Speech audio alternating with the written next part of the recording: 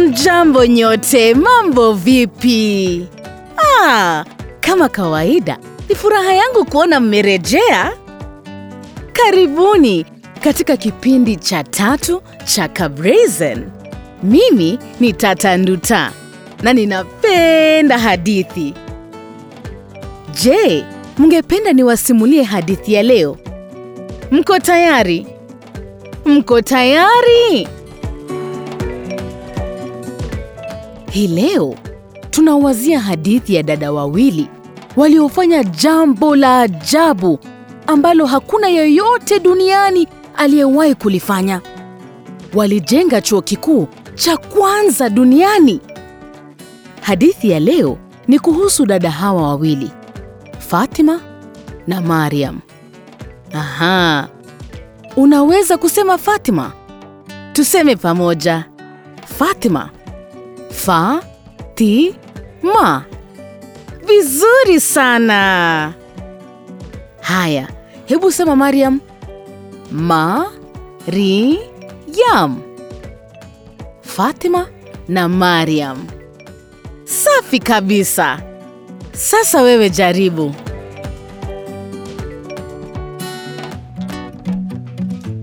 Vizuri sana. Hebu sasa tuwazie hadithi ya Fatima na Maryam iliyotokea zamani za kale, zaidi ya miaka 1000 iliyopita.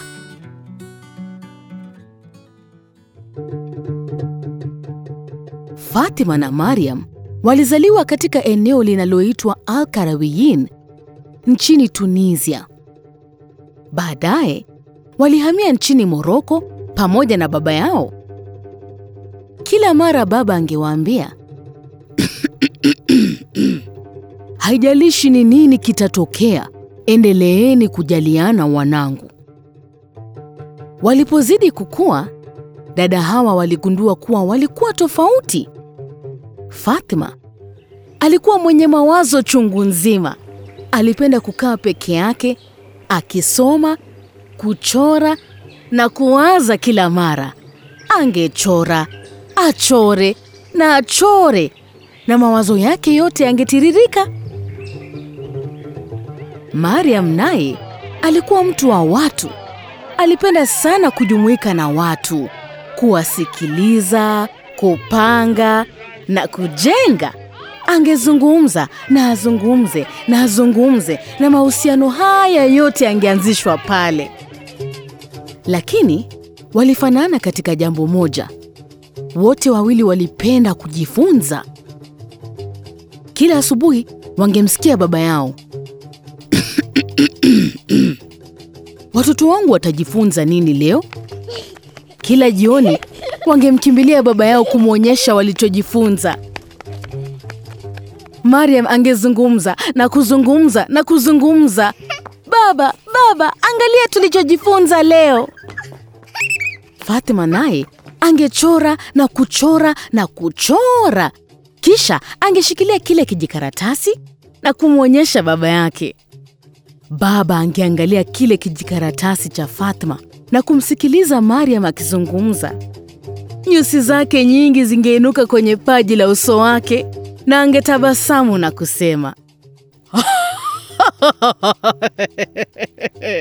Fatima, Maryam, mmenifurahisha sana. Najiuliza ni nini mtakachonifunza kesho. Asubuhi moja, Fatima na Maryam waliamka na kupata nyumba yao imekimya kabisa. Hakuna kucheka wala kuimba. Baba alikuwa amewatayarisha kwa siku hii alipowaambia,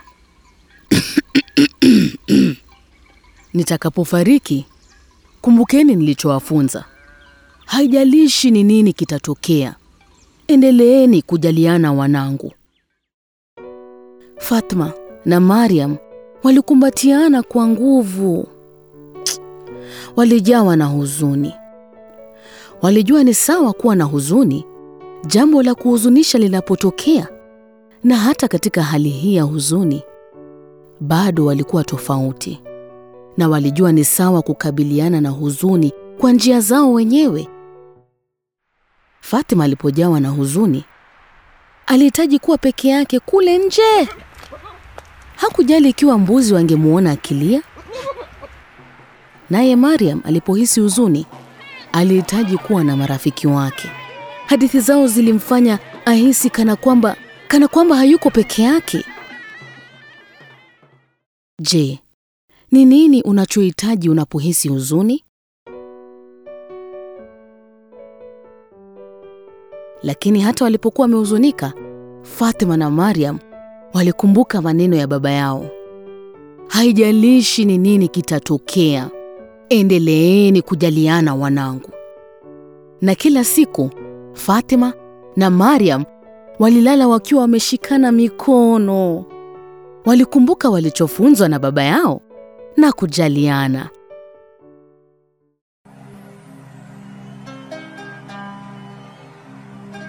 Siku 40 baadaye, asubuhi walipomaliza kusali, waligundua kitu kilichokuwa kikipenyeza nje ya kabati. Maryam aliuliza, "Hii ni nini?" Fatima hakujua. Maryam alifunga macho yake. Fatima naye alitamani kulifungua. Kwa hivyo, akasimama mbali na kwa ncha za vidole vyake vidogo akalifungua lile kabati. Maelfu ya mashilingi yalimwagika sakafuni. Walishangaa. Halafu wakakumbuka alichowaambia baba yao kuhusu jambo hili. Nitakapofariki, mtarithi pesa nyingi. Mnapaswa kugawana pesa hizo kwa usawa, na litakuwa jukumu la kila mmoja wenu kuamua mtakavyozitumia. Na mkumbuke kujaliana watoto wangu. Fatima na Maryam walitazama pesa hizo. Maryam akajawa na wasiwasi. Hakujua atafanya nini na pesa hizo. Hakuwa na mawazo yoyote Lakini alikumbuka alichosema baba. Endeleeni kujaliana watoto wangu. Maryam alitambua kuwa Fatima hawezi kukosa mawazo makuu. Na hivyo, badala ya kuwa na wasiwasi, alimgeukia dadake Fatima na kumuuliza, "Fatima, unaona tufanyeje?" Na mara moja Fatima alijua. Alichukua penseli na karatasi na akaanza kuchora na kuchora na kuchora huku akijiimbia, "Haya haya haya, haya haya haya." Aliendelea kuchora hadi magizani. Giza lilipoingia, mwezi ulimmulika Fatima alipokuwa akiendelea kuchora. Hata Maryam alipoenda kulala. Hiyo ilikuwa siku ya kwanza. Siku ya pili, Maryam alipoamka, Fatima alikuwa tayari na mchoro wake. Maryam aliangalia mchoro huo na kuuliza, "Hii ni nini?" Fatima, ambaye kwa kawaida hasemi sana, alimnong'onezea, "Ni mahali pa kujifunza. Tunapenda sana kujifunza, sio? Si basi ungependa kujenga mahali ambapo watu wengi wanaweza kuja kujifunza kuhusu mambo mengi sana?" Maryam alishangaa. Huo ni mpango bora kabisa, Fatima. Lakini sasa Fatima aliingiwa na wasiwasi. Hakujua jinsi angeweza kujenga wazo hilo kubwa. Hakujua pa kuanzia. Lakini Fatima alikumbuka alichosema baba. Endeleeni kujaliana watoto wangu. Fatima alijua Maryam alipenda kuwaleta watu pamoja, na kwa hivyo badala ya kuwa na wasiwasi, Fatima alimpa Maryam mchoro wake. Alijua Maryam angeweza kuufanikisha. Maryam alitabasamu. Dadangu, asante kwa kuniamini. Najua kabisa ni nani nitakayezungumza naye kufanikisha mpango huu. Na moja kwa moja, Maryam aliondoka huku akijiimbia, "Haya haya haya, haya haya haya, haya haya haya, haya haya haya." alienda sokoni na kukusanya marafiki wake wote, akiwaambia kuhusu mpango bora kabisa wa Fatima. Kufikia siku ya 3, Maryam alikuwa tayari. Hangeweza hata kusubiri Fatima amalize kupiga mswaki. Akamburura nje ya nyumba. Haki, siwezi kungoja Fatima. Njoo uone. Maryam alimwambia Fatima walipokuwa wakitembea. Waliposimama, Fatima alikiona kipande kikubwa cha ardhi kilichokuwa na mawe ya chokaa ya manjano yaliyokuwa yakimeremeta juani, bora kwa kuunda matofali. Mashallah.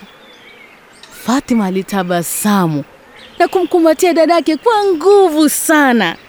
Palikuwa pahali bora zaidi pa kujenga mahali pa kujifunza. Siku ya 4 waliupitia ule mpango wao tena na wakajua walichohitaji kufanya. Fatima aliendelea kuchora, akihakikisha kila kitu kiko sawa. Maryam naye aliendelea kuzungumza, akiwatafuta watu wa kumsaidia kujenga. Angemwambia kila mmoja hivi: dadangu Fatima ana ndoto kubwa itakayotusaidia sote. Maryam alisema, baba yetu alitufunza kwamba ni lazima tujaliane. Mtu mmoja hawezi kufanya kila kitu peke yake, lakini kwa pamoja tunaweza tukajenga chochote. Kile unachohitaji kufanya ni lolote unaloweza kufanya kulingana na uwezo wako. Je, mtatusaidia? Haya. Na mmoja baada ya mwingine watu walijiunga nao.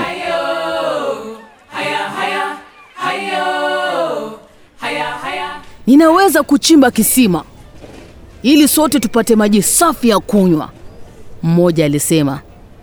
Ninaweza kuunda matofali moja baada ya jingine ili tuyatumie katika ujenzi, mwingine akasema, huku akiyapanga yale matofali. Nami ninaweza kupika ili sote tupate chakula, Mwingine aliongezea. Kufikia siku ya 5, kulikuwa na watu wengi sana wa kusaidia. Kila mmoja aliyesikia kuhusu mpango huu wa kujenga mahali pa kujifunza alitaka kuchangia kwa njia yake ya kipekee. Wajenzi walikuja kuhakikisha jengo hilo lilikuwa thabiti na lingeweza kudumu milele. Wanamuziki walikuja kuimba na kucheza ili muziki huo uwape watu motisha. Wachoraji nao hawakuachwa nyuma. Walifika pale na kuanza kuchora kwenye kuta ili mjengo huo uwe maridadi. Na siku ya 6, 7, 8, 9 na 10, watu zaidi na zaidi kutoka maeneo tofauti waliendelea kumiminika pale kusaidia. Majagi ya maji yalizidi kufurika furi kama mto. Nayo matofali yaliendelea kupangwa moja juu ya jingine hadi yakawa marefu kabisa kama miti ya argan. Navyo vyakula na mapochopocho yalifanya hewa inukie vizuri. Mautamu tu. Kufikia siku ya 11, 12, 13, 14, 15, mamia ya watu walikuwa pale, kila mmoja akisaidia kwa njia yake. Na katika siku za 16 na 17 walishughulika kwa hatua za mwisho. Wakajenga mnara wa msikiti ambapo mwito wa sala ungefanywa pale. Na siku ya 18 mahali pa kujifunza palikuwa tayari.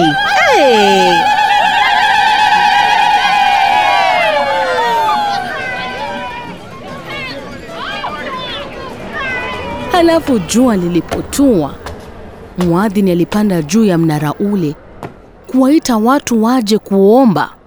Allahu Akbar, Allahu Akbar. Allahu Akbar,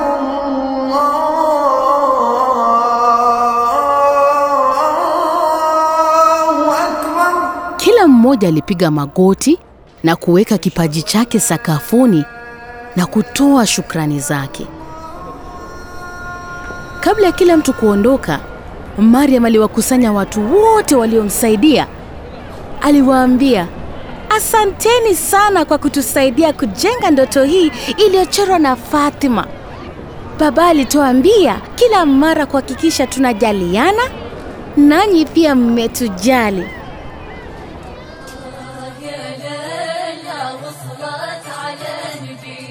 Kwa vile mmetusaidia, tayari mmetuonyesha kuwa kila mmoja analo la kutoa, analo la kufunza na analo la kuchangia. Na sasa, kwa jambo la mwisho, alimgeukia dada yake Fatima na kumshika mkono.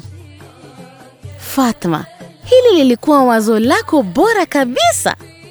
Je, pahali hapa pa kujifunza utapaitaje? Fatima, ambaye kwa kawaida hasemi sana, alisema hivi: wacha tupaite jina la kule tulikozaliwa nchini Tunisia, Al-Qarawiyyin.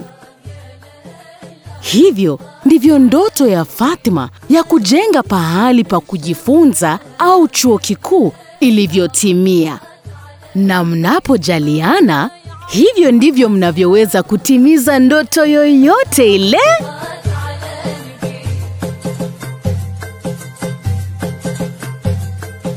Je, wewe una ndoto zipi?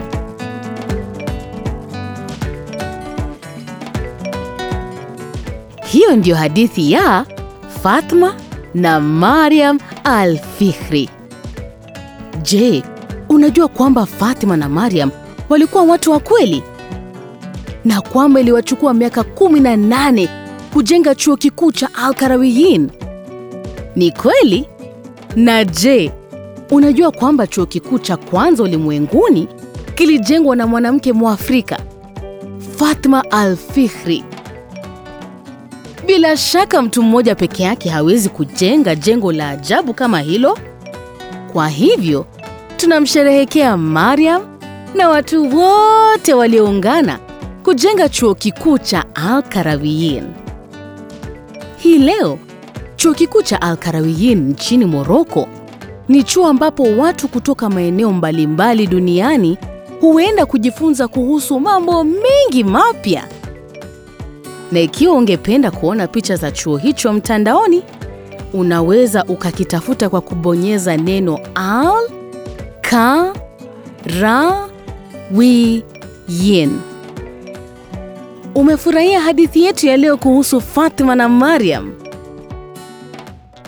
Tungependa kusikia kile ulichopenda zaidi, kwa hivyo hakikisha umetumia hashtag ya KaBrazen. Kumbuka kurudi hapa KaBrazen ili mimi Tata Nduta nikusimulie hadithi nyingine mpya tena ya kusisimua. Pia unaweza ukatembelea tovuti yetu ya www.kabrazen.com kwa maarifa zaidi. Lakini kabla sijaondoka, ningependa kuwashukuru wote waliotengeneza na kufanikisha kipindi hiki. Asante kwa Wambui, Ali, Danze, Chela, Paxson, Owafa, Team, Afrikan, Mbogua, Kedolwa, Moniti na vilevile Mora, Aleya na Lora, bila kusahau watoto wetu wazuri Abantu, Kenzi, Mujahid na Aslan na James na David. Shukran kabisa kwa kutusaidia kutunza hadithi ya Fatima na Maryam Al-Fikhri ili iendelee kuwa hai. Tuonane wakati mwingine kwa hadithi nyingine inayohusu mwanamke shupavu wa Kiafrika. Kipindi hiki kimeundwa na the LAM Sisterhood na tunasema asante kwa the KaBrazen Consortium. Kwaherini!